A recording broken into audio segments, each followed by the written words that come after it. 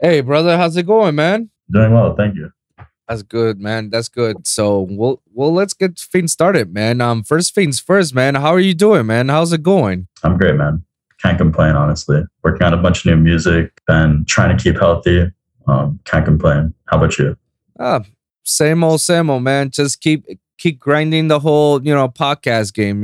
Trying to do this one day at a time. A lot of interviews, man. A lot of interviews, and I cannot be ever more grateful than that, man. Yeah, I was watching a lot of them on your YouTube channel. Actually, a lot of them are like really interesting. Some of the stories these Really, actors and other people have to say like about just their stories. But yeah, man. great work. Thank you, man. I appreciate that. I really do, man. Like, if you have any other feedback about them, don't ever hesitate to slide in the DMs and let me know. Man. I appreciate it. So far, you say that you're watching some of my episodes. What has been the one that has been standing out to you the most that you enjoyed it very thoroughly? So the few episodes that I watched was I watched the one with Goon, one of my friends, Max, the one with Destroya, Yeah, the guy who owns the Kaiju Pit Collective. yeah. How he was talking about what I found really interesting was how he was talking about creating his sets and like only putting really underground producers that he believes deserve recognition and Hmm. sets and things like that. I really respect like his whole way of going about that and what he's doing because before that I never heard of him, and then when I saw that it just like damn, I appreciate like what people are actually doing out there for the underground scene. Yeah. So And that's just like one scene particular. I think he's from Texas. I don't recall if I think he said Dallas in the video. Yeah, Oh, okay, then yeah. So yeah, and that's the thing that's like one scene itself, and then he's handling that whole area itself. Imagine what we yeah, could accomplish if we all actually do it on every other state.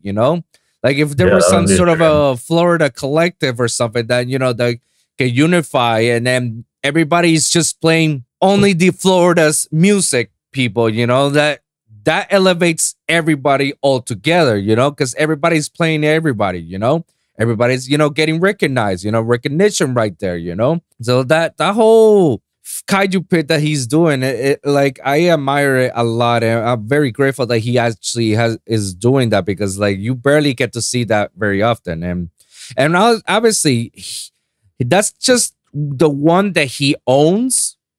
Mhm. He and I were both on our own collectives from other people from LA, like the Grocery Boys. Like those guys only play music that is only being made within their collective.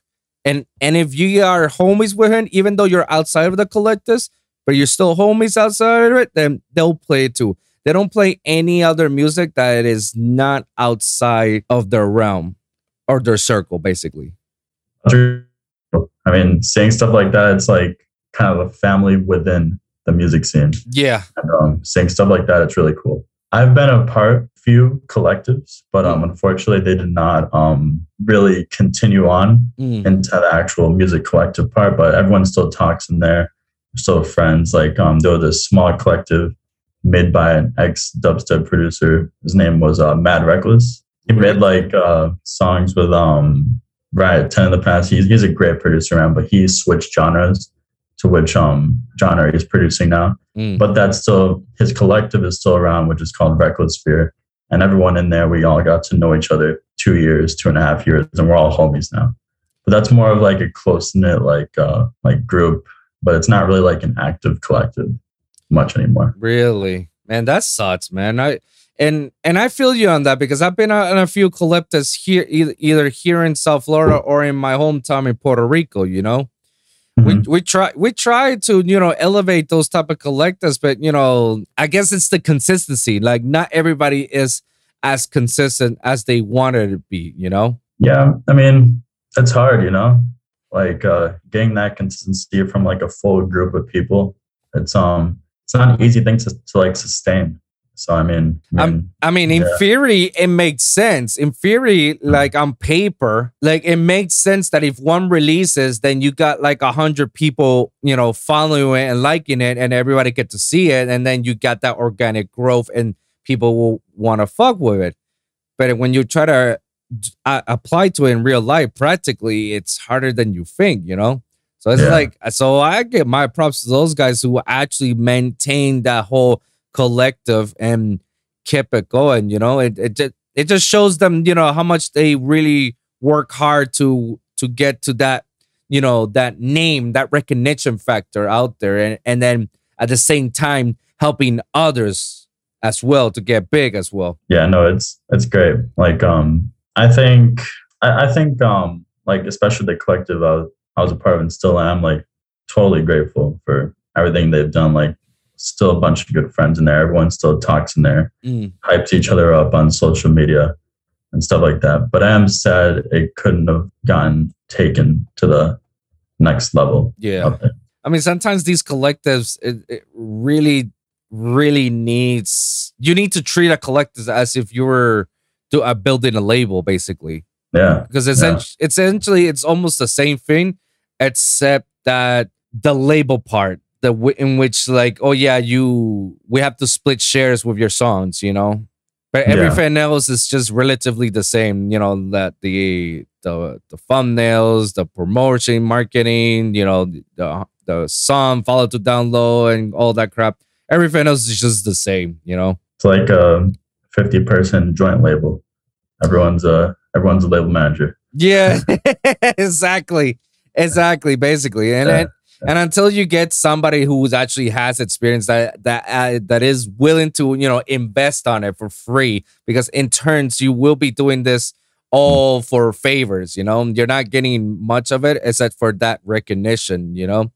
It's good to start off. I mean, if you want to start off with something, and then you guys work your way up until you actually see some real money involved, then that's where things get like, oh shit, we're getting there. We're getting there. Yeah. I definitely get that. Yeah. Like, so has any of those moments that you were part of the collective, have they ever like help you out or improve your recognition here in South Florida? So there's a long story to that I'll probably explain better in another question, but the answer is yes to that question. Okay. Because not exactly in the actual recognition wise category, but the people I met in that collective, like I keep up with them, and I believe that having just like talking to these people, like what I've learned from them, and just like how we've been keeping up throughout the years. People give feedback to each other in there, and I wouldn't go as far as saying recognition, but I would say more as just good music friends, and like good people to really chat with in the music business. And like that show, funny enough, that I met you at. Yeah. One of the guys from the collective that I never met in person before, I met there that night. And like after like 2 years of like talking, his name wow. Control Q. I don't know if you know that guy, but yeah, I met him at the show, and it's pretty cool. That's dope. That Control Cube, and he had another friend that they're big homies. Well, I'm sorry if I'm bad with names, but yeah, I interviewed him and his homie right there in that day where we met. Oh, that's awesome. Yeah, I Control Q is the homie. Yeah, sure. Damn. Well, that's actually pretty dope. So, how long you actually been active in this scene? More or less about 4 years now. I've been active in the scene. 4 years, give or take. I started, I guess it is 2018. Oh, okay. Yeah, and I started off DJing mostly, but I had a residency in Tallahassee in 10 nightclub, if you know where that is, for about a year and a half. And then from there, I kind of just really dove into production, and the DJing side of things. It's interesting to me. It's fun to me, but I really love music production. That's something I've really been sticking to throughout that journey. Damn. And Dan, so are you originally from South Florida, or you're from Tallahassee? Well, I am originally from South Florida, but I went to school in Tallahassee. Oh, from FSU? Yeah, for 4 years. So Oh, I okay. was there. And while I was there is actually when I kind of started things. I kind of got into that scene, DJed at events around the area, Yeah. and that's pretty much where things started. What actually prompted you to actually do that thing? You say you were just tired of, DJing, and you actually wanted something new and passionate that you're ready for the challenge, or, what actually say like, okay, I'm doing this and I'm going to pursue this. Like pursuing production, like making music. Yeah. Like what actually made you thought like, DJ is cool and whatnot, but then I'm doing production. That's what I want. That's what I feel like I want that. I've always been a musician because in my past I've been playing the piano for I don't know how many years, 14 years or something. Okay. Something like that. So music has always interested me from the beginning. Like when it came to switching from DJing to actually producing music, I thought to myself like, okay, this looks impossible, really, really hard, but I'm gonna have to learn at some point if I want to do this. So I just kind of like sat down first on FL Studio. I hated it. No offense to any FL Studio people. It just didn't work for me. I'm Ableton for life, Yeah, there you go. And then I switched over to Ableton shortly after. I'm like, damn, okay, this is really cool. I had a lot of fun with it. Mm-hmm. So yeah, it was just like it was honestly the having fun aspect. That's what really like prompted me to keep going. I liked hearing like improvements through like music. It was like the biggest thing that kept me like continuing to create like music on Ableton.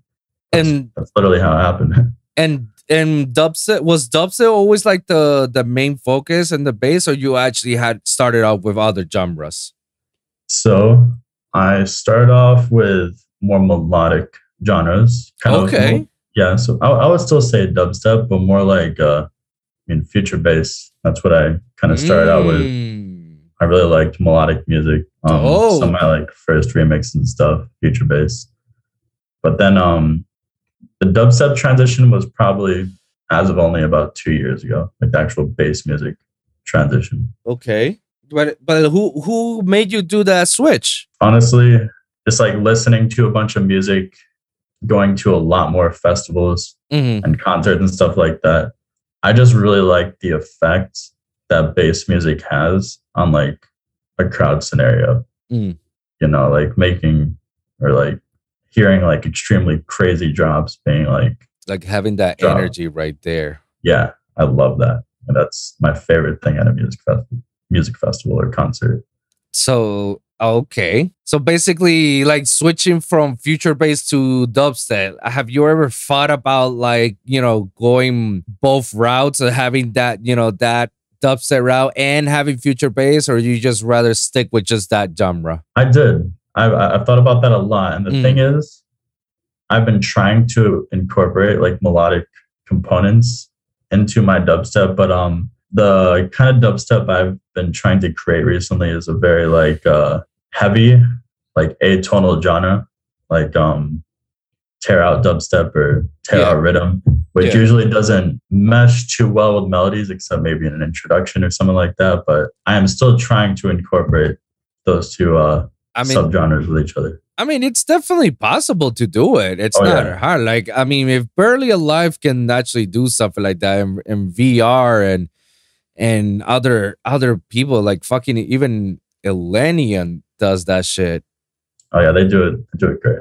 Yeah, I mean, it's definitely possible. Or you can do what normally dubstep artists actually do, which I'm also trying to do that as well, because I actually fuck a lot with the melodic side as well. I really, really digging a lot more the melodic dubstep and the future rhythm and all that shit. Like I really, really loved it very much that I'm starting my own projects with. In fact, like I'm releasing my take of melodic dubstep with Mantic and Infinite coming up. So I'm very proud and very happy for that release coming out. That's awesome. Yeah, thank you. And that's awesome as well, man. And that's big. Yeah, it's super big, and it's super big for me because, like, obviously, I'm collaborating with two heavy hitters, and they're also homies, and They're sick. They have awesome music. Oh, hell yeah. So do you. I've checked yours too. You have awesome music as well. I've checked your SoundCloud. Oh, yeah? Yeah. What? Let me ask you this. What do you think about the last song that I've released, which was called Wrath? I have to pull it up again. This was last night. I was you were checking me out. That's what's up. You were checking me out, huh? Yeah, man. I always gotta check out the music homies, you know. What I do remember of the music I checked out of yours is I really liked. Oh yeah, I see this Wrath right here. Yeah. I don't know if I listened to this one, but there was other music. But I like your mix sounds, man. And you have like the kind of like, if I were to mix two artists, it would be Chime and Excision. That would be your sound in my head. So with Chime and Excision? Yes, those are like the two mixed sounds or Damn. like styles I would have in my head to your music. Dude, I thank you. I appreciate that. That is literally the first time I've ever heard that from anybody telling me. It's like, oh yeah, it's like like Excision and Chime made a baby and then you came along. I don't know. That was the first thing that came to my head. Wow, thank you. That's dope. Well, I mean, shit, I thought for the longest time, it's like, yeah, my song is average at best or mediocre or it ain't that big a deal. But when people like you and others tell me like, nah, your shit is actually pretty good, I get hyped about it. I get like, oh, okay. So I did a good job. What the fuck? Fuck you, labels. Yeah. Seriously. Yeah. But back to what I was trying to tell you. Yeah, I'm falling in love a lot more with that whole melodic and future rhythm stuff like that. Mm-hmm. That I've been incorporating stuff like that into my music, you know? Bro, like I've never been so happy that I'm doing that shit, you know? And I feel like this is something that, you know, as an artist, you evolve because you normally will never take that chance, you know? But those are the times in which you succeed. When people say, I ain't taking that chance, that's when you succeed because they're too afraid to it. And then you'll be like the only one that can actually do that type of stuff, you know? So always like be open about, and you know, never be afraid of incorporating that melodic stuff into that tear out shit. Like for example, the song I sent over to Mantic, originally it was supposed to be a very, very old melodic dubstep with the heavy chords and shit. And then a second build up pops out with a tear out drop. So like people like Roy Knotts, Wooly, and I know Slander has done this before, and like Pixel Terror and speaking of Chime and Tim and I have done this, have incorporated, like have something melodic and at the same time build it up to something like hard and heavy and nasty, you know? I love that style. Like okay, the one song that really sticks out to me, I believe used this style was, you know, the song Falling by Wooly and Trivecto. It was really oh hell yeah. Beautiful song. Yeah, that song's amazing. Yeah, and that's I definitely know what you're saying though. They can be incorporated with each other, like heavy and melodic music. Yeah. You just have to find the balance, you know? You just have to find the balance. I'm pretty sure that's what makes it very hard for a lot of people to find it. But once you actually do it, it's like at that point, the sky is the limit. At that point, you can literally do anything with any of your songs. And if your song is just like that, that's just like that, man. I definitely agree with that. Absolutely. 100%. And the most of the key things about this, in which a lot of people don't realize that, because like people will assume that, oh, you know, it's two different sounds, you know, that have the chords and then have that tear out. It's just two different sound designs. Actually, what many people don't know is that most of the time it all came from one sound. It's true. I mean, Wooly uses saw waves apparently for his sound design, and they're using super saws. So I mean, yeah, could have evolved from the same sound. Yeah, I mean that's why most of the time you hear some of these songs very cohesive, you know, in which you're like, damn, I never realized that this super high chords drop can go along with this heavy tear out drop, and sometimes in unison perfectly. Yeah, and all because it all stems from one sound. I learned this from for a lot of people from like Crimson Child, Mode Step, and Adair, who's now Careless Castle. Yeah, like I learned from these guys that they basically they tell you like, you know, create one sound, you know, whatever sound it is, it don't matter. Just create one sound. Now form a drop out of that one sound and just destroy it, resample it, post process it, like do a bunch of crazy and gnarly shit.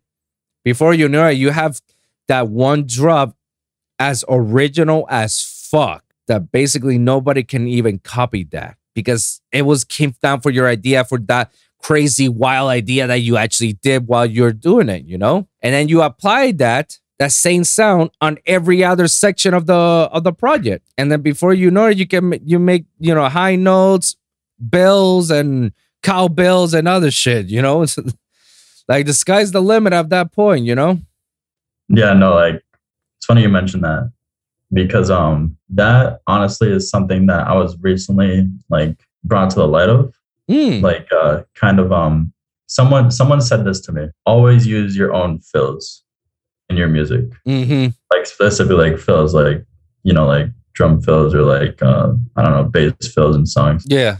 He told me always use your own fills because if you use like a fill that you find on Splice and you don't change it at all, and a label apparently hears that, they're gonna be like someone else, another sample pack. But when you do what you were saying, getting like one sound and drop and just resampling and going crazy with everything, no one else has that. And then you can. Exactly. And I mean, and that's the whole point of being a bass producer, and especially in this industry. You're supposed to sound unique. You're supposed to sound diverse, you know? I remember that in one of the collectives, I was in one of the video chats, and we were all talking, chilling. One of the guys who I forgot, Iman, shout out to that guy. Iman's from LA, and he has sick shit. Like his rhythm, like I'm not a big fan of rhythm at all. Like I could care less about rhythm, but his rhythm to me it was like, whoa, that's fucking fire. And then he was like sending me a project that we were listening, and when we listened to the song itself is dope, but the sound itself, I've heard it before. Like I've heard it from another artist, and me and another person picked that up right away. We both were thinking the same thing. We were like, yo, it's dope, but I feel like the drop sounds like a sound that came from Vandals or from 12th Planet. And he was like, oh shit, how'd you know? Like that I recreated one of their drops and shit, and that's what I came out. And we're like, there you go. We knew about it. And it's dope that you recreate it, because I'm pretty sure it's not easy to recreate a sound from someone else. You can figure it out, but it takes time for you to do it. And I say to myself, dude, the pattern is dope, and that's cool for you to actually recreate that sound.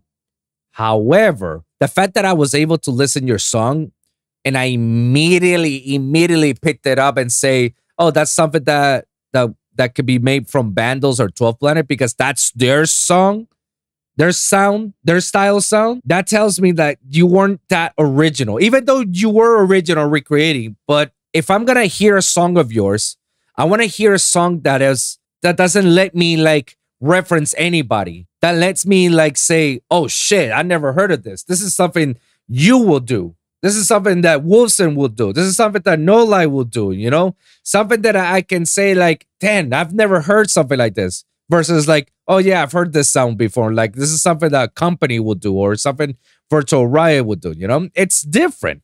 It has a different hit, you know? Because back again to the labels, why would the label look at you and say, yeah, I'm down to sign your song when your song sounds like one of their artists?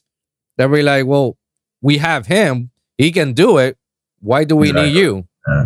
Yeah, that's right. What you said right there. That's exactly their thinking. Like, they just don't hear like complete originality, I believe. Like, and I've noticed recently in the scene, I mean, that's just getting more and more like strict and more of like an expectation in music to be like completely original.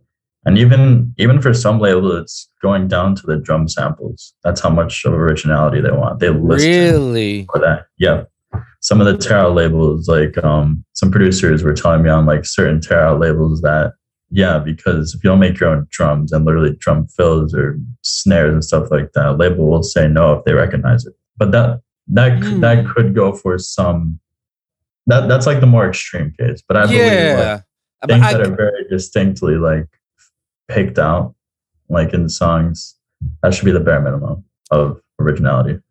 Yeah, I get what you're saying, and that's very interesting that you're saying that, because I didn't know we've gone down to that stricter now, submitting songs. I come for the notion that, I'm done sending demos to labels, because most of the time, the majority of these labels, they just put it on the spam folder. That's what they are. I haven't figured that part out yet, to be honest, man, because I could tell you right away.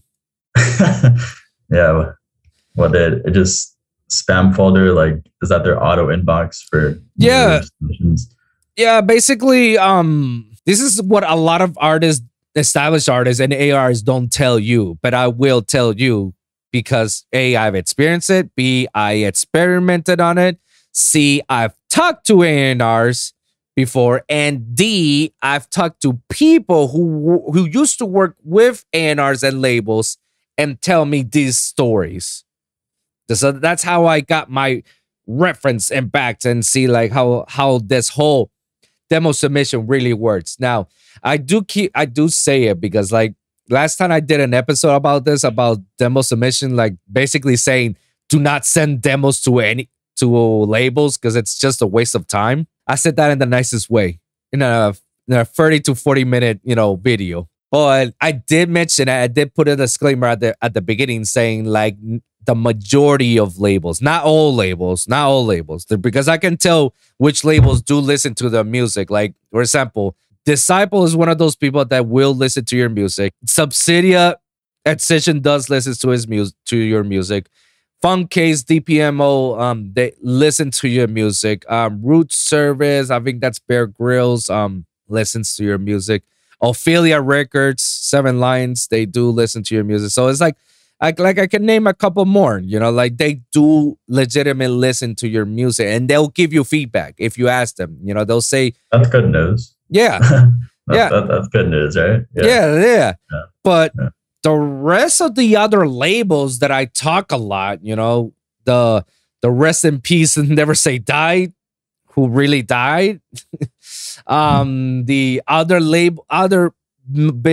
majority labels are Spinning Records and Monster Cat and Play Me Records. Like all those labels, any labels that give you a email link, an email, yeah, that's basically a spam folder. The reason why they have it is so people will stop sending demos through their general inquiries email. So they're kind of it's like a diversion. Yeah, exactly. And I give it to them. That's smart. Yeah, no, of course. It's kind of fucked up, but it's smart out of them to how to do that, and you can tell because like if you're like me and I've sent an email to certain someone, I always have the email tracker on to make sure that they open it. And most of the time I never seen that open.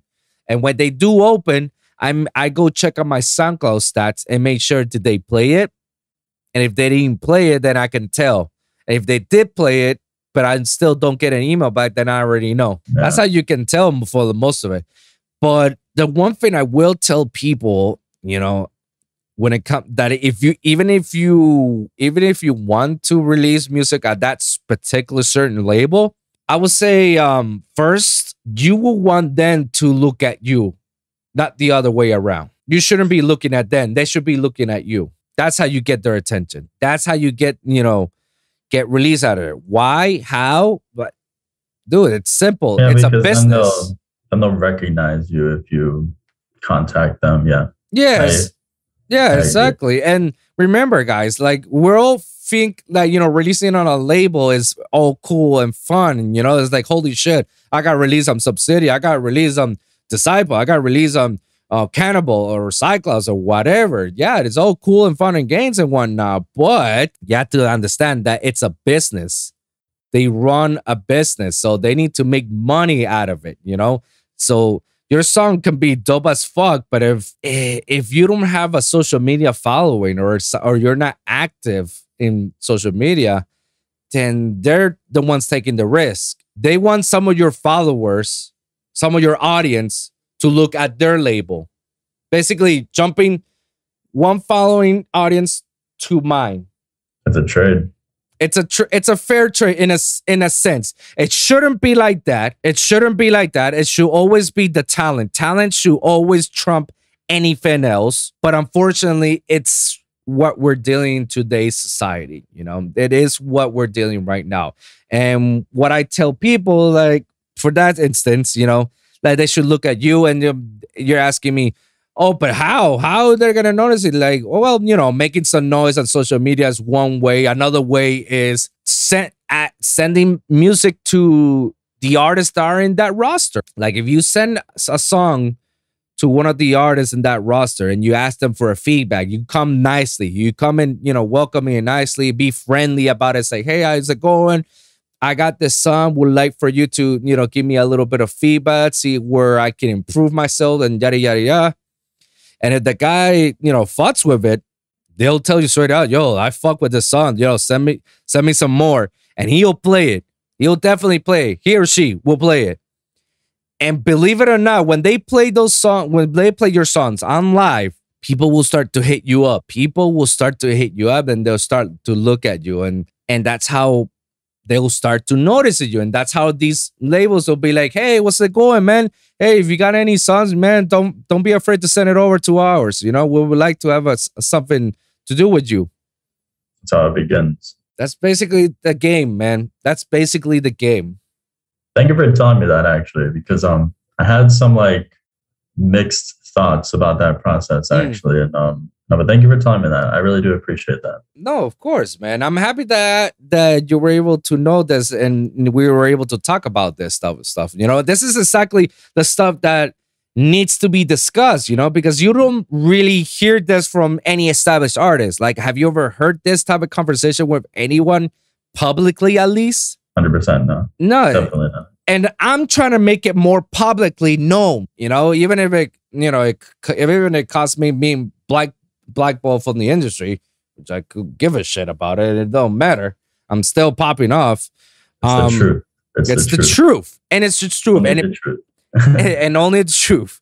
And people deserve it. People need to know these type of stuff, because why is it that we know about this behind the scenes, but publicly people don't know about this? So I become that voice and put it out there on the public, so everybody has public knowledge about this. Because if you're starting to think of becoming a producer and try to capitalize on this, man, these are some of the things that you should be knowing about. I could give you like a bunch of mistakes that I've done when I was starting up, a bunch of mistakes that a lot of locals, homies that I know that they committed, and most of them, they're like nowhere. They're nowhere right now. You know, they're not as big as they should have been. And these are talented as fuck people, man. I mean, let me tell you, I grew up the same era that, you know, I started out the 2015, 2016, 2017 era. Yeah, because that's where, you know, trap was getting big. Trap was, you know, huge in that era. Big trap era, the festival trap era. Yeah, exactly. Yeah. Exactly. That's when I was starting to come up. I mean, my first show was, you know, Jello Club. I opened for him. And then afterwards, it was just Life in Color, Sunset, Dreamland, and then Bear Grylls, OK, and then Borgore, you know? It was, damn, it was well, right. But that's it. Yeah, dude. That was one of the best times of EDM as well, I think. That was one of the that's when there was like the hype was really building around the genre, you know. So like really like everything just started blowing up completely, like out of nowhere. That was like the time in which bass music was at its peak here in Miami, at least in the South Florida. Because we all know Miami is all known about house music, so you barely get to hear any bass at all. And then I remember at that time when Club Space and Heart nightclub was around. Well, Space is still around. Heart is no longer, but it was still bringing. When did Heart like go out of business? Or When did it like disappear? Heart probably disappeared by the time I left the scene. I left the scene like around 2017. Oh wow, it's been gone for a minute. Yeah, I really don't remember any more of those shows afterwards, because afterwards I was just focusing on my music. Mhm. Try to build up my image, try to build up my career out of it, but it wasn't easy. Shit, it wasn't not easy. Especially when I used to work in the Clevelander Hotel, 12-hour shits every weekend. Yeah, no, like I didn't have any life, Yeah, like these are some of the stories that I tell on my podcast, and I like to keep it a buck with people so they can learn something from me. At least, try not to do the same mistakes that I did, For example, I will tell somebody, if you're gonna start off by being a producer, just focus on your music. Do not start at being a promoter and get your name out there and focus on just that. Like, no, just focus on your music. Focus on your music 100%, because eventually the promoters will look for you, will find you, and they will book you. That's how normally how it's supposed to work. Like I've seen some of my homies going on that route, and it has worked for them, So that's like a big advice that I'll tell people is like, don't be a promoter. Just focus on music, because I can tell you I spent over 300 hours of my lifetime just promoting shows that I wasn't going to be a part of. Imagine using those 300 hours that I could use on just making music. That is a lot of time. That is a lot of time. Indeed. Yeah, it just makes the hell of a difference, No, it does. I completely agree with that, man. Like, the music is the product. Yeah, we are trying to become a business. Got to master the product. And going back to really thinking about that, I think for most people, including myself, kind of struggle with the music making side of things. Just everyone's competing to make like the next more original sound or like the new trend. Yeah. Or the new like, oh, I've never heard that before. Yeah. That's so unique. Whatever you would call that. And there's kind of a pressure when releasing music in that sense, or kind of like showing people your music and kind of being proud of it, because everyone has a different definition of good music. It's subjective completely. Like I can hear something, you can hear something, and we can have two totally different opinions on it. But with a good enough mix down, I believe with enough time, you can eventually come out with your unique sound. Right. As of anyone. But yeah, that's how I look at it. That's actually a very good way to look at that things, man. And that's good, man. Because that means that you're literally trying to think outside the box. And not many people go with that flow, People are very stuck about, try to sound the same as this certain artist, all because I can do it. I can sound like this. See, and look how heavy I can do it. See, I can do a better job than him. That's not gonna get you anywhere. Other than people will say like, "Holy fuck," You can never compare yourself to others. That's a losing game right there. Yeah, basically, that's something that I learned that the hard way. Me too. And yeah, I couldn't agree more with that notion. And once I let go of that, once I said like I really don't give a fuck of who am I comparing myself to, or who am I doing the music. Because before it was more about, oh, let me do the music for the people, hoping that I get that validation from the people. And the people, I mean the fans, the audience, the artists, the labels. I was getting like so much stress and unnecessary stress and unnecessary pressure that I want to have that validation, and trying to go with that route with, sounding original and not sounding the same as ever. That caused out early burnout with my production. Got to the point, like I say, like I need to stop making music because it wasn't making me happy anymore. Yeah, it was a job at that point. That's literally like, so I've had times as well, right? Where I'm just sitting in front of my DAW, just like creating some. And I'm just like thinking to myself, I'm not having a lot of fun right now. Why am I not having fun? I usually have so much fun. And it was literally because I have like a reference track inside of my DAW, and I'm like trying to like match someone else's sound or something. I'm trying to like do what someone else did, what someone else had fun with. But then I took a step back, or whenever that happens, I try to take a step back. And I'm like, I'm going to literally put anything in here that I personally think is cool. And it's going to make me have fun in this moment with the DAW.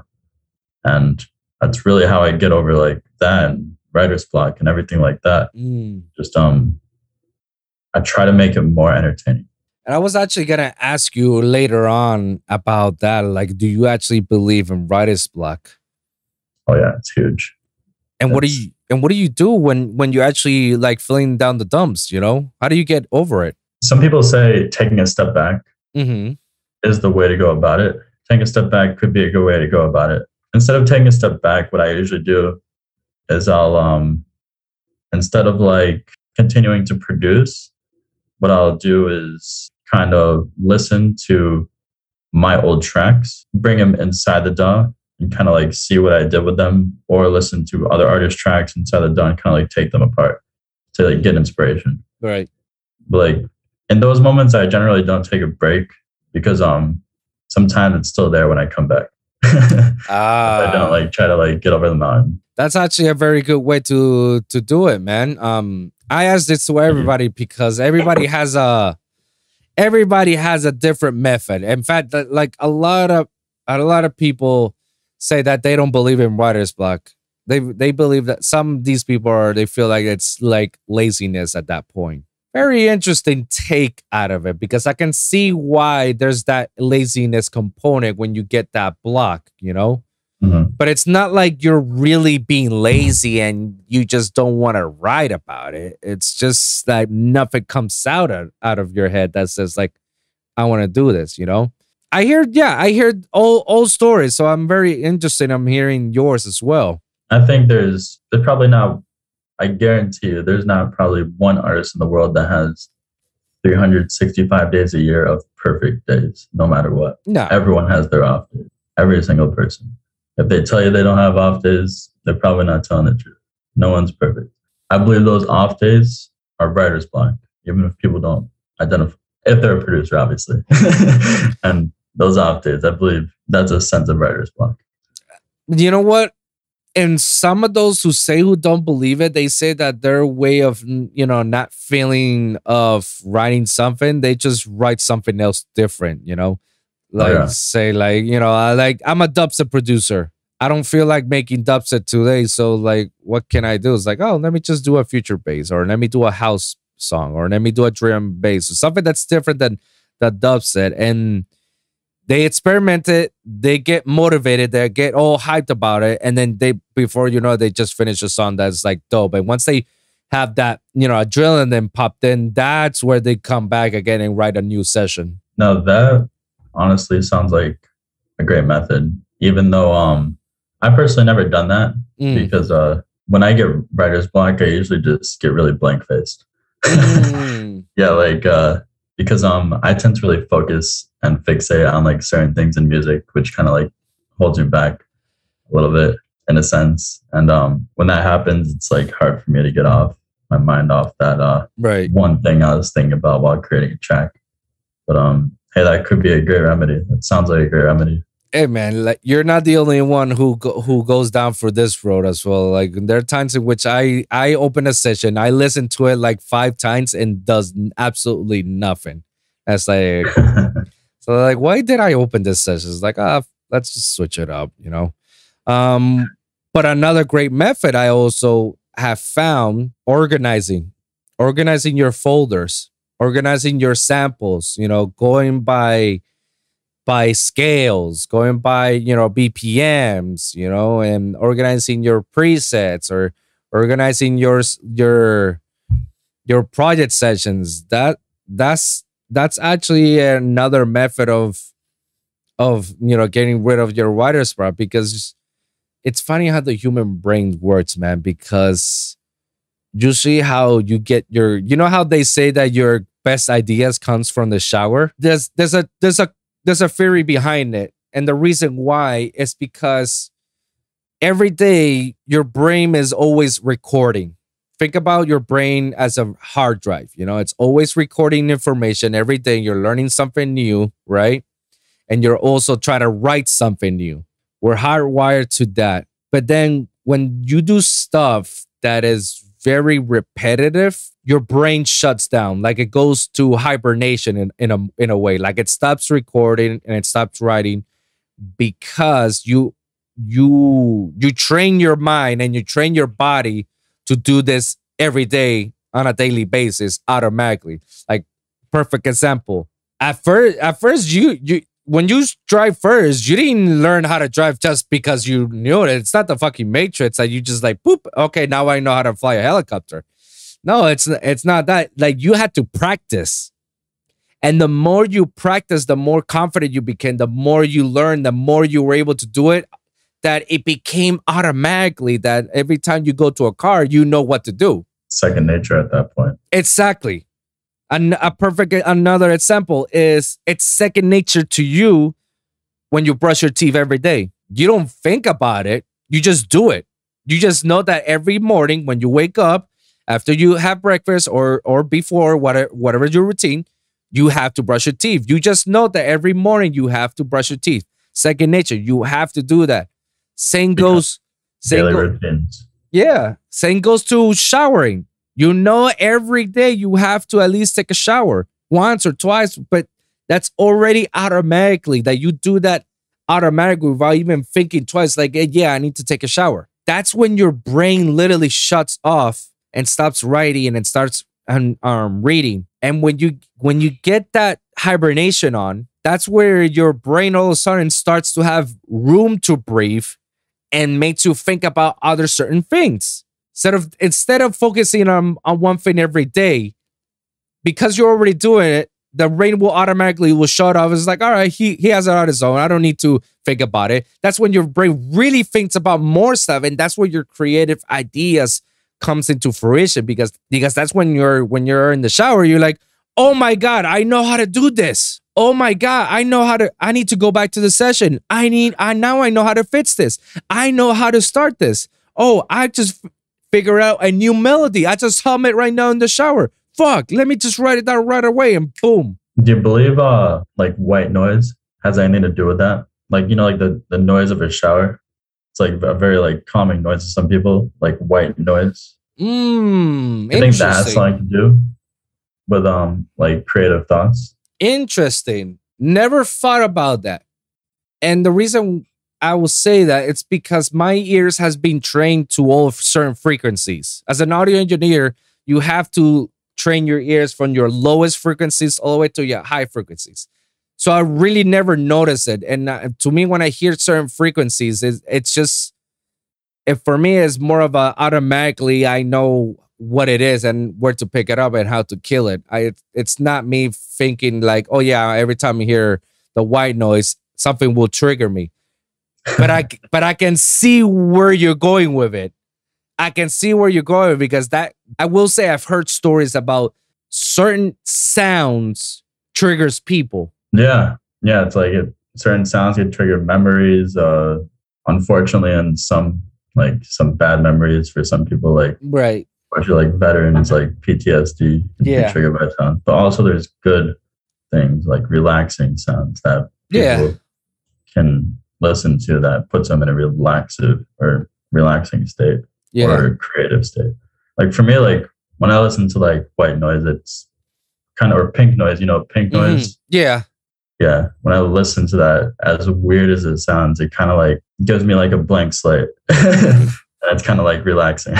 Why not? You know, if it makes you like much more relaxed and then it gives you more ideas later down the road, then hey, go for it. Like everybody has their own methods of how to do these certain things, you know? Like nobody can follow the same blueprint as somebody that's already made it. It's almost impossible to do it. Like I tell this to everyone, like the perfect example, like Jay-Z can literally give me his exact blueprints of how he made it to where he is right now. Like he can actually tell me like where he started, how he did it, and all the stuff that he had to do, all the way to where he is or now. I can actually have the plans, the key to the mint to go, all right, like I got it. And I might not end up like Jay-Z, or maybe not even close. Just like you're right. Like even if you have like a full instruction panel, like so many things could just end up differently, like the time frame and just like so many things. It's like you're right about that. Completely right. I agree.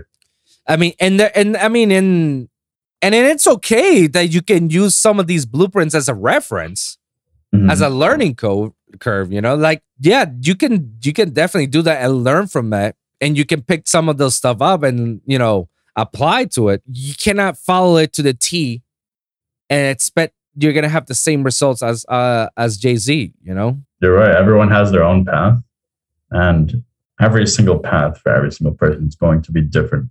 Yeah. It will never be the same. And if you follow someone else's shoes, you'll never get where you want to be. Talking about paths, you know, what is right now No Lie's path right now?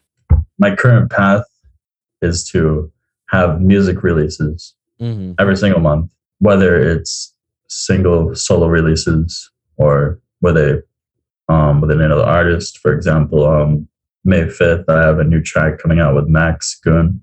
You had him on the show. Absolutely. Shout out to Goon, man. Yes, sir. He's the homie. Yeah, we're releasing a track May 5th, and that's going to be a self-release for us through our social media and platforms, not a label release. But yeah, it's going to be for No Lie. It'll be releases each month. Going to do like I will be searching for labels, sending them out first and searching for labels. But if labels don't take them up, then there will be solo releases. I like it that you actually have a plan right now, and you said like, let me just stick to it, and then, you know, later down the road we can actually go for the bigger things. You know, I will say keep at it at the whole solo artist right now, and keep releasing music like at least once a month, or just be consistent. Just be consistent, because consistency is the key. Absolutely. You know, just be consistent about your projects and your releases and your presence, you know, because it'll get you much farther than you can anticipate, man. That is the plan. Because consistency is key in this industry, 100%. Yeah. Just being present on social media and in person shows and everything, so people see your face. Kind of can put a name to your face. I think it's very important. How is your social media so far? Like, how is your presence in there? So I actually used to have like much more of a social media presence about a year and a half, 2 years ago. When COVID happened, I kind of took a step back with No Lie, because I believed that my music needed much to improve before I really started pushing myself out there. And it wasn't honestly until this year where I really restarting it and starting to try to really do branding again, marketing, and every month releases on my pages. So I would say as of 2022, this year has been a fresh start for No Lie and the whole branding and release concept. And what has been like your favorite project up till now that you have done before? Like release or music? Yeah, music project. Like any song that you've done so far that you say like, holy shit, this was by far my favorite one that I've done. Pulling up SoundCloud right here, but I'm gonna probably say one of my newer projects that I've been working on. Okay. It's actually my song called Network that I released on a friend's label, Project Underground Bass. And that has probably been my favorite track to date, just because it was an original track, had the absolute most fun making it and sound designing the whole thing. And it was honestly just like a huge blast to me making this track. That's cool. Never hated one moment of it. That's pretty cool, man. And what is normally your creative process when it comes to these sessions that you actually go to? When it comes to creating a new track, I will always start with the low end. You know, why is that? Generic as that sounds. I believe just in bass music, the low end of a song is just like carrying aspect when it comes to like this live speaker system. and not all bass music. It's not like but I would say in like rhythm, like heavy rhythm and tear out. It's a Right. huge focus because when you go like rhythm, for example, you have that sub that's like moving Whoa, really whoa, like whoa, whoa, clean whoa. with the bass, Yeah. and like it's like a rhythmic driver almost. Mm. So yeah, I'll start with that. People might start elsewhere, but I'll start with that. Try to make like a cool groove with the hats and drums and bass, so they're all like syncopating with each other and being like really good with each other. And then yeah, from there I'll just start with the sound design. But I'll always start with a drop. Drop is yeah, something I always start with. I've been told that I should start focusing more on my introductions, which I agree. The intros are. I mean, there's nothing wrong by starting by the drop, you know? I mean, I'll tell you, I started all my projects from the drop. Is like whatever I can make from the drop, like everything else just makes sense. I just literally go Yeah, and exactly. then everything, I tell you, right from the drop, everything will write itself. I agree. That's yeah, that's how I've been doing it. I've tried. I mean, everybody has their own way of doing certain things, you know, how they start their sessions. And I did try let me start from the beginning. Let me start from, from the intro and the breakdowns and whatnot. I tried it, and I don't know why, for some reason, the drops just don't end the same way that I was expecting it to be, like I think it's the excitement factor. Like when you're creating a song, like usually I believe that all bass producers, their favorite part of music is just like the drop. Yeah. Like we're all hyped about like making the drop. Yeah. And when you don't start with that, you're like, you get a little like bored. Like in a sense, you're just like working on a slow intro that builds up to a drop. Because I don't know if you noticed, but like some of these like rhythm producers and like newer rhythm producers and stuff, they'll have like really minimal introductions, like really minimal, with just like not a lot there, and then the drop is just crazy, like absolutely insane. You can tell like what they had. Yeah, I noticed that a lot more in the recent, songs released for a lot of bass artists. That it's like, I remember back then it was just like at least a good 30 to a minute long of intro, breakdown, and build up, and then the drop is like right there. Now it's just like 15 seconds of intro, and then you're already at the build up, and then also the drop is like bam, right there in your face. Like one hi-hat, some boys saying what's up, and then the drop. And just builds it out. Doom, doom, doom, doom, doom, doom, doom. Hey, yo, what's up? Boom, wah, wah, wah, wah, wah, wah, wah, wah, wah, wah, that's literally it. That's literally it. Yeah, bro. Like there's no more creativity. I don't know. Like I like a lot more when the songs gives me, instead of like, I get the aspect of straight to it, no bullshit. I fuck with it, and it's easy for me to DJ about it because it's like, all right, I already know where to start. I could just like, there you go. But I think I enjoy a lot more on songs that has like a lot of creativity or more of a storytelling. I fuck a lot more with songs that has a little bit of storytelling. Like it tells me that, there's the intro, there's the break, build up, drop, break, build up, drop, outro. Something that builds up to like the peak of the excitement. Exactly. Yeah. Yeah, like a lot that does that. 10 Midnight does that a lot. Incision is well known about that shit. Wait, hold on.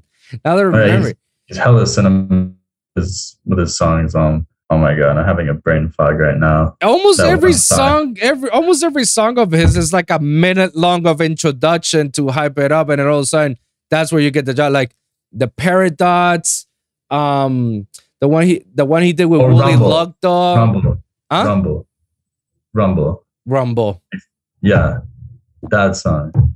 Like it has like a huge thing, and then it finally gets to the build up, and then the drop, and then the drop hits. It's just like, holy fuck, what the hell is this? That introduction is crazy. Like, yeah, that stood out to me for a very long time. But he's a king at that. I mean, Phase 4, Excision does have, help from Dion Timmer and Wooly and other people, that makes his songs. Like people will be like, what? Excision has a ghost producer? What? So it's like, well, let's not look at it like that. He definitely does his music because he has his signature sound, and that's his sound. And you can tell right away. But he definitely gets help from producers that he puts out. Here's the thing. There's some artists that uses ghost producers and they don't shout them out. And then you got Excision literally puts them on blast and puts them on their lineups and puts them on his tour. Like, he gives them the recognition that they deserve. Because the majority of his songs is like, yeah, I'm pretty sure Excision has some part of it. I'm pretty sure he did. But I'm pretty sure whoever finished it was the other producers. Because let's think about it for 1 second. Excision is a businessman right now. He has its own label.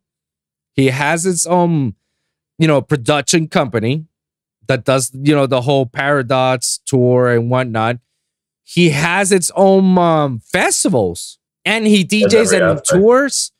Like, dude, the guy does a lot of things. You think he will have enough time to do something? Oh, and on top of it, he has a wife that the wife goes along with him, but he has to have some time with her.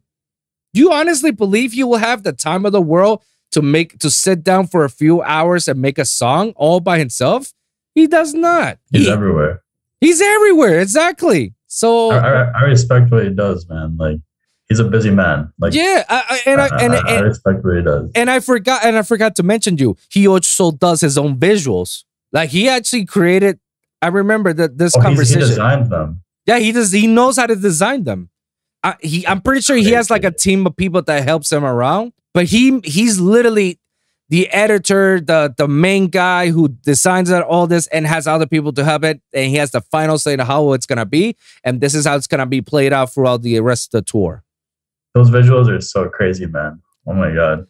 Like, it's sick. He's talented on many levels. That's awesome. Yeah. Like, I mean, again, he does everything. He does not have time to go ahead and sit down and make a song all by himself. No, he will ask all the producers that he has helped a lot, that put them on blast and put them in the lineup. So it's like, hey, help me out, finish this song. We can do it as a collab, or you can have producer credits and royalties out of it, whatever. And obviously, everybody's going to say, yeah, because it's fucking Excision, the guy who put you on the map. Why wouldn't you say no? I don't know too many people who would say no to that. Yeah, no. I like, Excision hits me up and say, can you do a song for me? I'm like, fuck yeah, I got you. Put me on Lost Lands. That's all I gotta say. Just put me on Lost Lands. That's it.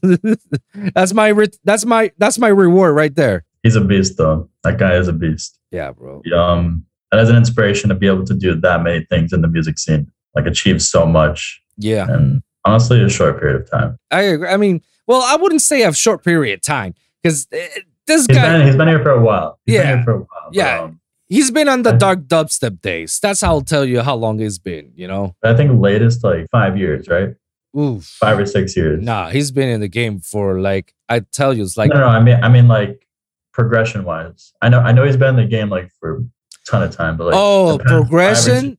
Past 5 or 6 years, like, I think so much changed for him. I feel, yeah, I'll say past 2015, past 2014, he's been blowing the fuck up. Yeah. Past 2014. Because I remember that I know I've heard of him before, because he definitely came to Puerto Rico and performed at EDC with NDC and 12 Planet. But I know he got wildly famous because of the Shambhala mix that he always puts out. If you remember those mixes, like, he puts it out, and then everybody is like, they got their titties in a bunch, because the mix is like literally the fucking hardest shit ever, Yeah, and you got the Vault releases. Yeah, the Vault releases. That was huge. That was definitely huge. Paradox Tour was definitely another one. Yeah. And then right now with the whole Subsidia and Lost Lands, Base Canyon and shit. Yeah, Lost Lands was a game changer. That was a game changer for not only him, but like a lot of people. He He brought a lot of people up with that. Yeah, he actually did. He literally became the artist that started his own festival to have bass artists in his festival. Like he didn't have to go for the proper channels like there's like other corporation companies like Ultra and EDC and whatnot. Like no, he became the first artist to actually do that, so people don't have to have those dumbass claws that like I don't know if you heard about this. But when you get booked to on any of these, festivals, big time festivals like Ultra, EDC, Tomorrowland and Sunset and Ubby and any event that's Insomnia related, in Ultra, like they'll have clause that you're not like you're supposed to have like a 90-day or 120-day period of not being booked anywhere near this before and after. Performance clauses. Yeah, some shit like that. It's some stupid thing that the Insomnia has that, and it's not Insomnia. It's like every other person, they have that to block to have the exclusiveness of artists. That sucks, and it's kind of weird, but I guess it does build a hype around like seeing that artist at a festival. I can see why I do it, but it's also like a little greedy. It is. No, it is. It is definitely greedy because imagine that your whole life you wanted to perform at Ultra, but you got booked at EDC and EDC is telling you can't perform at Ultra. If you're signed with us, you're signed with us. Like you can't perform at Ultra. You're like, what the fuck, bro? That would be very unfortunate. Yeah. That would be depressing, honestly.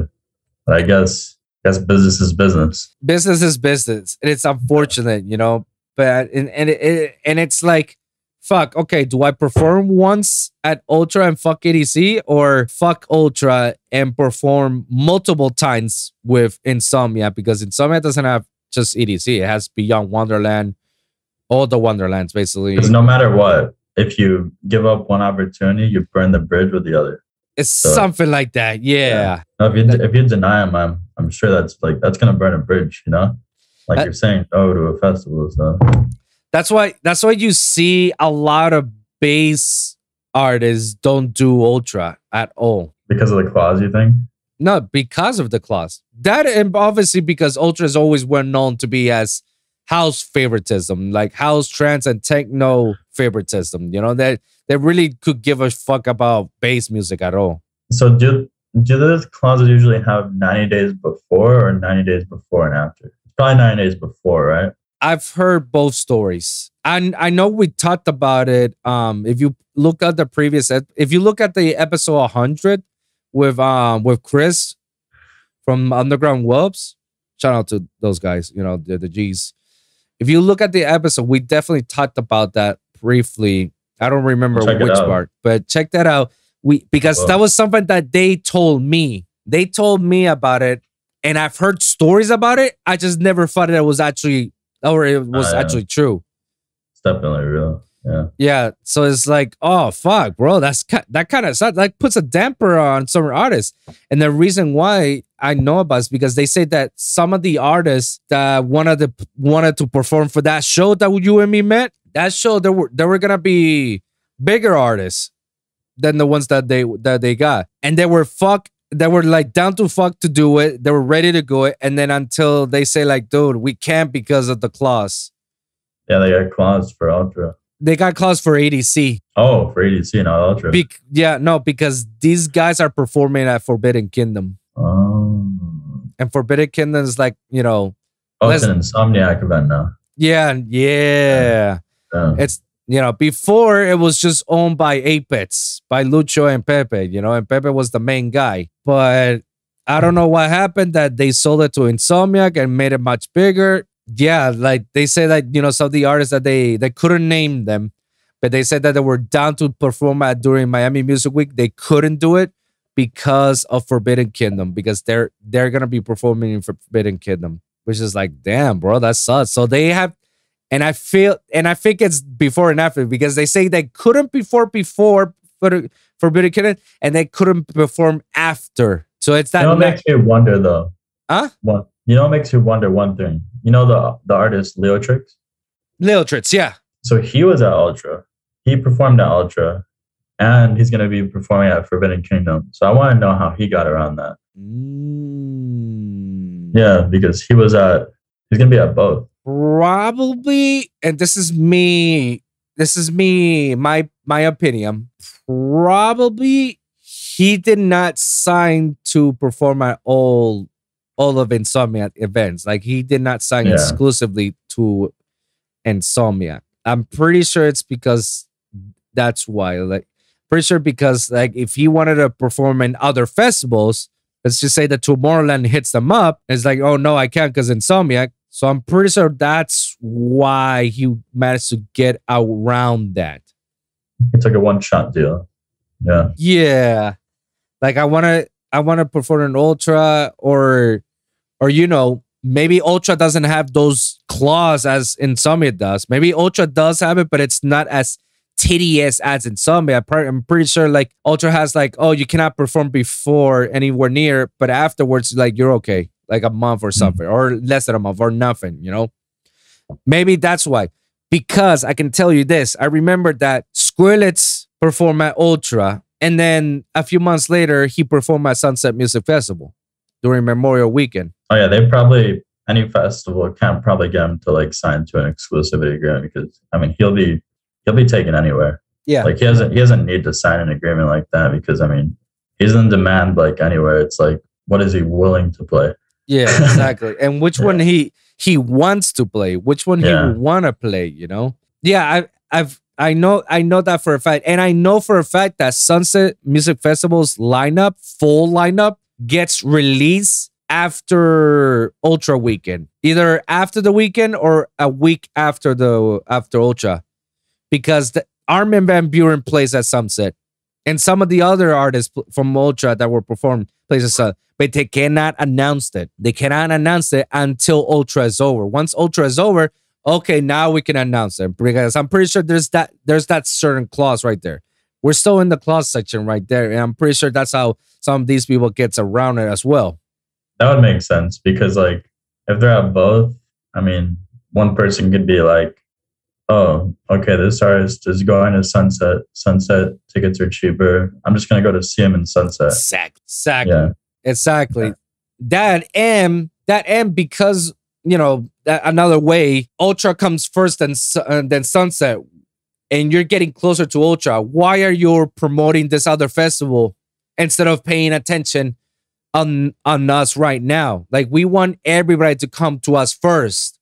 Then you can do whatever you want afterwards. But we want people to notice us first. So it makes sense. Yeah. Yeah. So I didn't know that some of that are not that tedious, but I know that Insomniac is that motherfucking tedious when it comes to those damn claws, you know? And circling back, it's just exactly why Ed Station did his own thing because of those certain claws. He's like, fuck claws, just play, have fun. That's all you gotta do, and get paid while at it. Be on the lineup, and boom. So he's definitely breaking the mold, like breaking the industry overall, like, you know, changing the narrative, how it's supposed to be, you know? Yeah, that's great, honestly. Like full festival for one genre or one subgenre. That is, it's awesome. Yeah. Especially bass music. Like, it's awesome.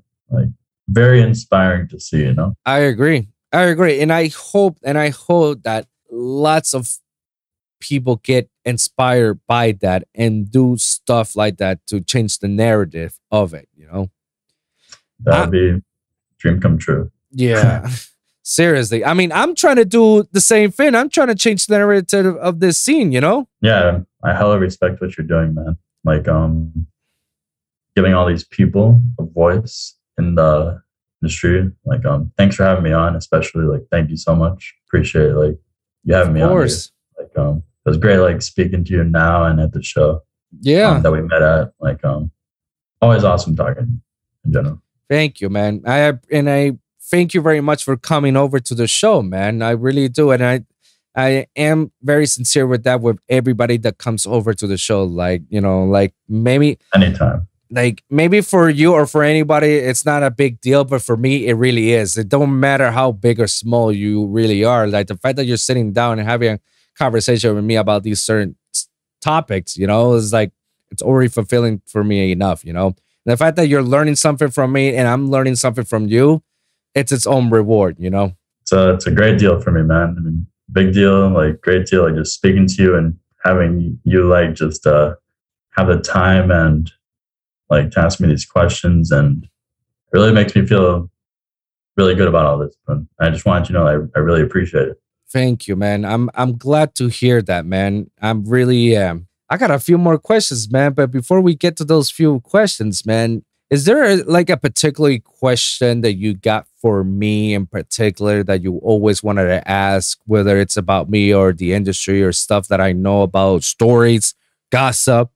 I know a lot of dirty gossips and ugly truths. So I mean, but you know, floor is yours. Like, is there something that you always like eager to know about? Yeah. What's like out of the people you've interviewed so far, Mm-hmm. what's one of what's one of the similarities or like patterns you've seen with most producers? Just like something that you hear all of us say as of like their story. That's actually a very good question. Something that we producers have lots in common. All literally started the same way where we started it. We all True. struggle. Like a lot of people are not musicians. I'm not a musician either. But we all literally started the way we did. We just picked up the laptop and got inspired and then start making stuff, you know? That's definitely a similarity I have I come across with some of these artists, you know, that we all actually have you know what? This is a better one. We all have, even though our come-ups are different, our struggles are the same. A lot of people go through the same learning curves, struggles, and just everyone gets over them differently. Yeah. Everyone crosses the same mountain, but has a different path. Yeah. Yeah. That absolutely. Absolutely. That was a good one. And I'll give you a third one and the final one. Everybody has their own demons they fight. We're literally not alone about that.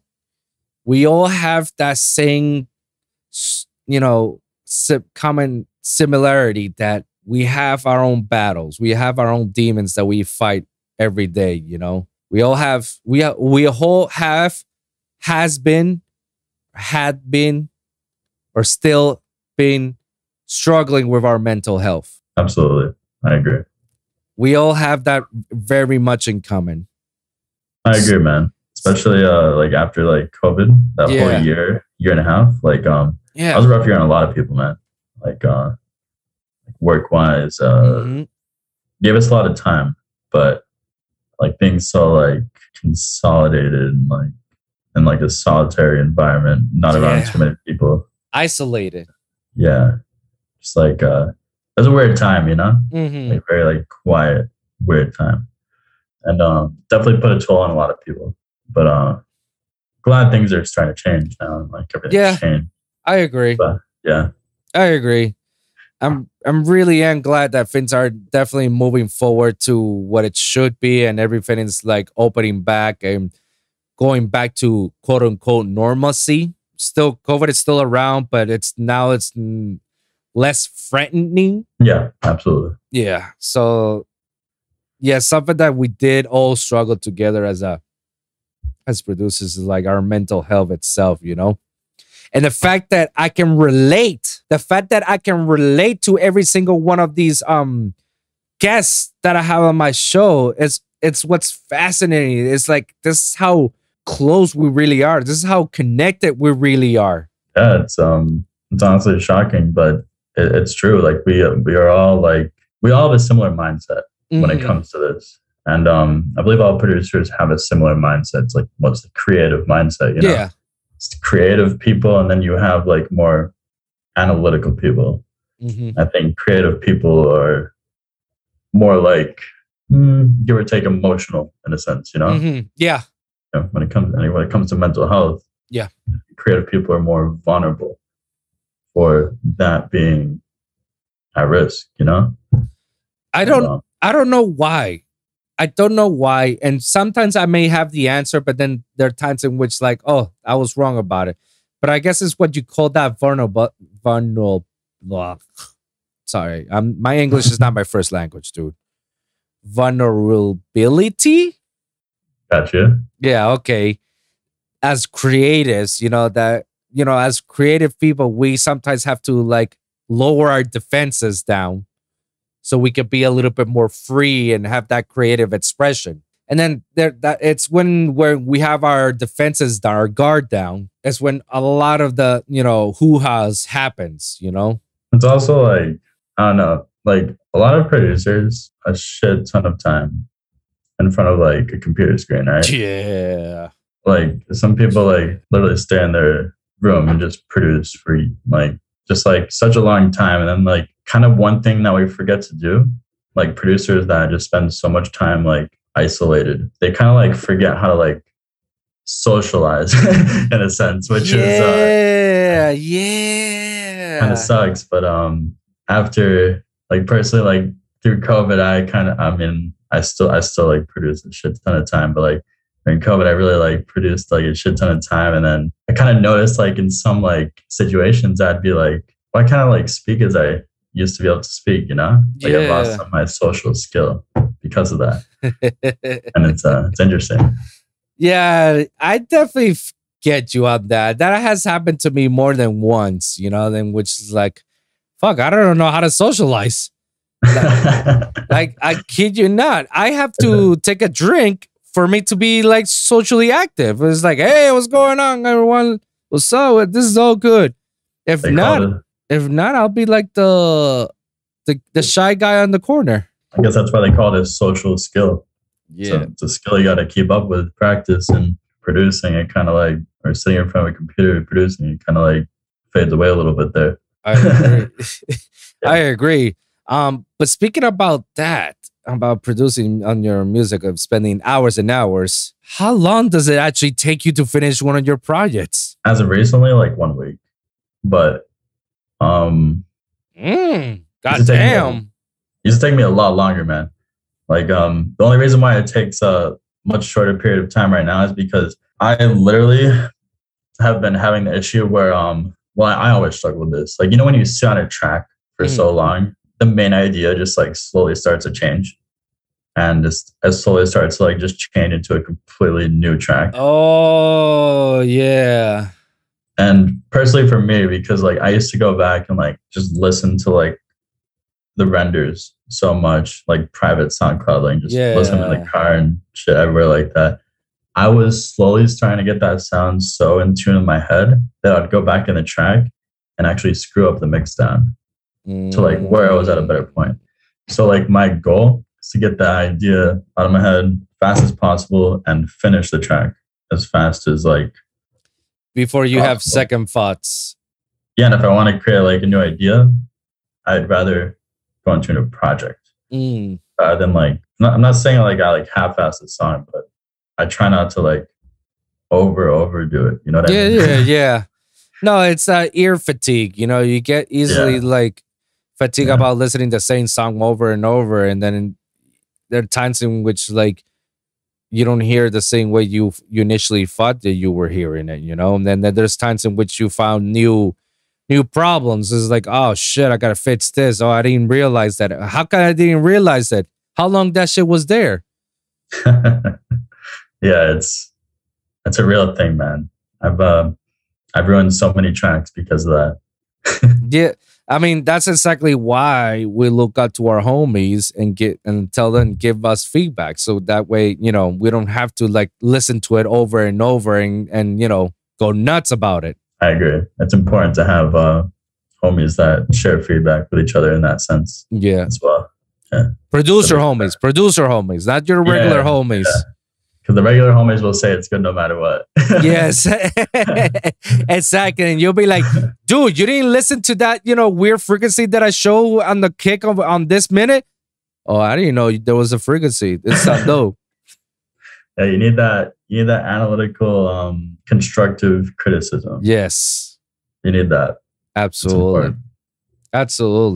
Now, when you were working with Goon, Like how was the creative process behind it? Like how do you work with collaborations? So for this project, we worked like through Zoom and kind of bounce the project back and forth to each other through email.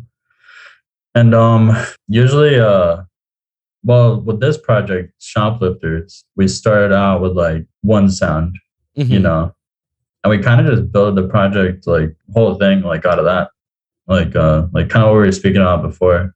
Yeah, we had like this percussive sound, used a bunch of like frequency shifters, some other effects on it, and kind of like created like a tear out rhythm track just out of that, and then built everything around it. Usually, like with collaborations, the most effect I've personally seen to like get the creative side of both ends is just bouncing the project back and forth, like same render, so that person could pick up where you left off and vice versa. And then speaking of that, like, are you always eager and willing to try other genres, especially with other artists? Yeah, I mean, absolutely, but it depends on how far you would say, like, as I would go with other genres. Like, for example, the only genre I really could not see myself doing in the short term, at least, or subgenre within EDM is house music. I was never really a big fan of, because I mean, some of it's really cool, but it just really never clicked with me as a genre that I really found too entertaining. And I can't really produce things that I don't find be entertaining. But I would say most other genres in EDM, I would give it a try. I'm with you on house. Like, I found house very monotonous, man. It's all repetitive, and there's no excitement. Yeah, I really like that, like crazy like change happening. Yeah, I don't know how people go nuts by hearing the same drop over and over. Like, everybody's like,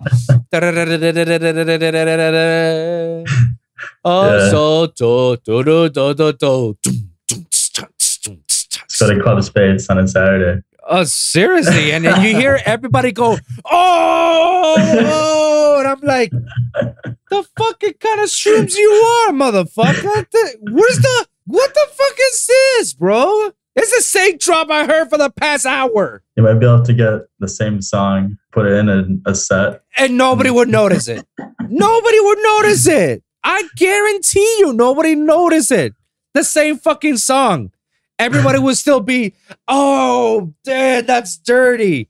And then I see the fucking DJs, bro. I see the fucking DJs go.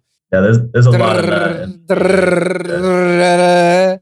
You're not knob twisting, you know? Knob twisting. That's all you're doing. There's no excitement with this shit. How the fucking people are getting so hyped out about it? The house people are gonna come after me, man. They're gonna come after me. Yeah, they're gonna get us. Yeah, save yourself, man. I got this. Bass music is for kids. Yeah, well, house sounds the same to me. That's never gonna change. Can't change our minds. You can't change our minds about that. Yeah. Well, like, anybody will associate anything with house. No, bro, that's tech house. Tech house and techno sound the same to me. I'm sorry. You're changing the BPM, basically. It's true. Yeah. It's true. Yeah, I think someone roasted me about that, actually, because I was like, there was like a tech house song, and I was like, is this techno? And then they like said, no, it's tech house. And then just like roasted me about that. I'm like, okay, what differentiates it? And I'm like, and he's like, just listen to it. And then he really gave me a solid reason. That's so stupid. That's like oh my God. Same way as like you know what? If they ask me like, oh, dubstep sound the same, it's like, no, there's a difference. Like, what's the difference? Well, one of them is rhythm, one of them is melodic dubstep, one of them is tear out dubstep, one of them is metal step, one of them is this. And I can tell you the difference. Most of them is BPM related or different in shape, but rhythm does this, melodic dubstep does this, tear out does this, metal step does this. I actually I'm trying to think okay, so tech house and like going back to tech house and techno, what would be the difference there? What do you think it is? I will say it has to be the BPM, or maybe not, because I'm pretty sure the BPM's all relatively the same. It's like around the 120. Once you get to 125, that's already deep house. Once you get to 128, that's electro progressive house. Once you get to 130 and 135, that's trance. So it's like I honestly don't know what's the difference of tech house and techno. Does techno use those hi-hats between each kick and clap? Yeah, that. Does techno use that? Maybe that's the difference. Maybe, yeah. Maybe that's like house and techno. Maybe techno doesn't use that. That could be the difference right there. And tech house does use it, because every other house song that I've heard has the. I think we found it. I think we got it. There you go. There you go. There you go, techno people. We found the difference. Thank you for not helping us. All right, thank you. We figure you guys out. You guys are literally not that big of a difference. But speaking now about making house music and how uncreative these guys really are, the concept of sound designing. Do you believe that sound designing is a luxury or a necessity for a producer? I think it's a necessity, honestly, because I mean, like, without sound design, like, what else is like? Because sound design can be like such like a broad spectrum of things, right? Right. Like you could sound design like hats, kicks. It's like, so I think it's an absolute necessity, because you can't just take the initial Serum preset, put into like a dubstep trap, put on like a MIDI, just all E chord notes, and be like, hey, this is my drop. You need to design that sound into something cool, or offer it, or whatever VST or synth you use. Like, I think it's an absolute necessity. I agree, man. I agree. Maybe for the house people, it's not that big of a deal, because for them it's just presets and having the nice melodies and whatnot. But for bass producers, however, we gotta get creative. You have to be creative. Absolutely. We gotta. Like, it should it be like your number one priority when you try to learn? I wouldn't say no, but it should be like your top 3. I think also a big thing, bass music, a really, really, really good producer told me this. He was basically like, he kind of like brought something to my attention that I kind of always believed in, but he kind of reinsured it, that mix downs, believe it or not, I think are some of the most important things when it comes to dubstep. Because like when you're making melodic music, there are like other appealing points to it. You know what I mean? Like, you have the melody, you have a lot of cool like attention grabbers, but with dubstep, like, unless you mix that down like really, really good and make it sound like really impressive, like, what other appealing point will there be with it, Yeah. It's like abstract stuff. Like, the more like perfect or like cool the mix down is, then the more appealing you can really make it. I really think that's one thing that's like the most important dubstep as well, because you really have a lot of wiggle room with mix down and other genres. I agree. And I always say this. Bass producer can make house music, but a house producer cannot make bass music. Yeah, because dubstep or bass music it's probably the hardest genre to mix out of any genre like in the world. Yeah. To be honest with you. Exactly. You're fitting so much into one thing or one song and trying to make so many harmonics and frequencies work with each other simultaneously. And there's really not another genre. Maybe hardstyle. That sounds like a hard genre to mix down as well. But you're right.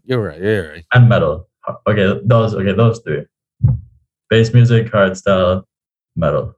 I think those 3 are the top 3, like, hardest to mix down out of any other. Yeah. Genre. Yeah, I'm with you on that. Yeah, absolutely. Well, we got a few more questions and we can wrap this up, man. This one's actually very important. Why is it that you decided to choose your name No Lie? This is actually like something that most people don't pick up, but it's actually so basic. So I've always been a huge fan of lions, thought those animals are really cool. Mm-hmm. And No Lie, lion. Oh shit! I just figured that out right now. Wow, wow! You literally flipped the name. Yeah, there you go. Oh my god! So simple, but it's like a very like not obvious thing to pick up unless you call it out. Yeah. Man, if you have a brand with that name of No Lie, you should actually have like a Lions, brand. That's crazy to say that. My old logo, it has. I'm gonna take a screenshot of it real quick because I can't pull it up. But this was my old logo. I'm currently working on a new logo with something similar to this, but let me know if you can see this screenshot. I'm gonna put in the Zoom chat. That's like half of it, but it has like a digital lion like thing. Oh wow, that's rad. But working on like a more like modern version of that because that's really old. Yeah, the whole thing with No Lie is lion rearranged. Damn, that's actually smart, man. That's actually Thank you. You can definitely, capitalize that, what has been up to now your greatest accomplishment? In anything in general, or anything in general. That's a deep question. I would say my greatest accomplishment is, I'm going to simply say this because it means a lot to me. Staying in close contact with my brother and being able to create a business with him. That's honestly my greatest accomplishment in my life because I believe being extremely close to family and keeping that connection very close and being able to accomplish something with your family is personally my dream. Like, I love my family and being that close to my brother, see it as my biggest accomplishment. That's pretty dope, man. I'm happy to hear that. So what are you currently doing and what do you hope to accomplish by it? I'm sorry? What are you currently doing and what do you hope to accomplish by it? With what I just talked about or with No Lie? With No Lie. So as I was talking about before, I've essentially restarted the brand with a more professional outlook, hopefully. And so the plan as of now releases every month. And what I hope to accomplish is getting on more show lineups this year, expanding my music to more regions, the world, the United States, and getting my music played out by other artists and just growing as a music producer. And I really want to be on a festival lineup. And that's that would be a goal as of hopefully this year, but if not this year, as soon as possible. Fuck yeah. Let's make it happen, man. Let's make it happen. One last question and we can end this right here. Let's just say that you're walking down the street and then all of a sudden a UFO pops out of nowhere and some alien shows up to you and says, hey, No Lie, we need your help because you and only you can help us right now with our situation. You're like, all right, let's get it on. They're like, all right, but before you do, we don't know how long you're gonna be out. Here's our piece of paper. Write 3 pieces of advice that you'll give to someone. What are those 3 pieces of advice? First piece of advice. Are these 3 pieces of advice for music or just life in general? It could be both. It could be like one or the other or both. First piece of advice. Absolutely always follow what you love in life, but make sure you're giving it your all. Second piece of advice. I'll make it music related. Follow the product and passion over the validation. Number 3, keep your family and friends close. Very important. Absolutely. Hey, and I can vouch for that because, if it wasn't for my family and friends, I wouldn't be where I am right now. Moving from a small island my whole life and then moving to Miami to pursue my career, it wasn't easy. And it wasn't for the help of my family and friends to always be there and support me no matter what, I wouldn't be where I am right now. So it's definitely grateful. And always spend time with your family and friends as much as possible because you never know when it's the last time, You never know. It's very true. Yeah. Well, dude, thank you so much for coming over to the show, man. It's an honor and privilege for you to come over, man. You're a friend of the show, man. You are more than welcome to come over whenever you feel like it, and we can do another one and just kick it. Before we leave, plug yourself out. Let the people know where they can follow you and what they can expect from you. All right. Well, all my social media and everything is at no_lie_music. And my SoundCloud at no_lie. Releases each month will be coming to my platforms. And on May 5th, I have a release with Goon Music, Shoplifters. That'll be coming out pretty soon. And yeah, just expect a ton of new music. And thanks for having me on, man. Seriously, it's been a pleasure. Absolutely. I really appreciate it. Thank you, man. Well, thank you for coming over to the show. And thank you guys for listening. And remember, every week is a brand new episode with a brand new topic. So always remember to like and subscribe and click the bell for notification at youtube.com/The Lone Wolv Podcast or lonewolfpod.com. That's lone, WOLV pod.com, where you can check all my latest episodes. For the audio version, you can check it out at SoundCloud, Spotify, Apple Podcasts, and iHeartRadio at Wolves and Music or The Lone Wolv Podcast. Comment down below. Let me hear your thoughts. Share your experiences. If you guys got a specific topic that you want me or no like to cover it, please let us know in the comments down below, and we'll do our best to cover it on the next episode. So thank you guys for tuning in. We'll see you guys in the next one. Deuces.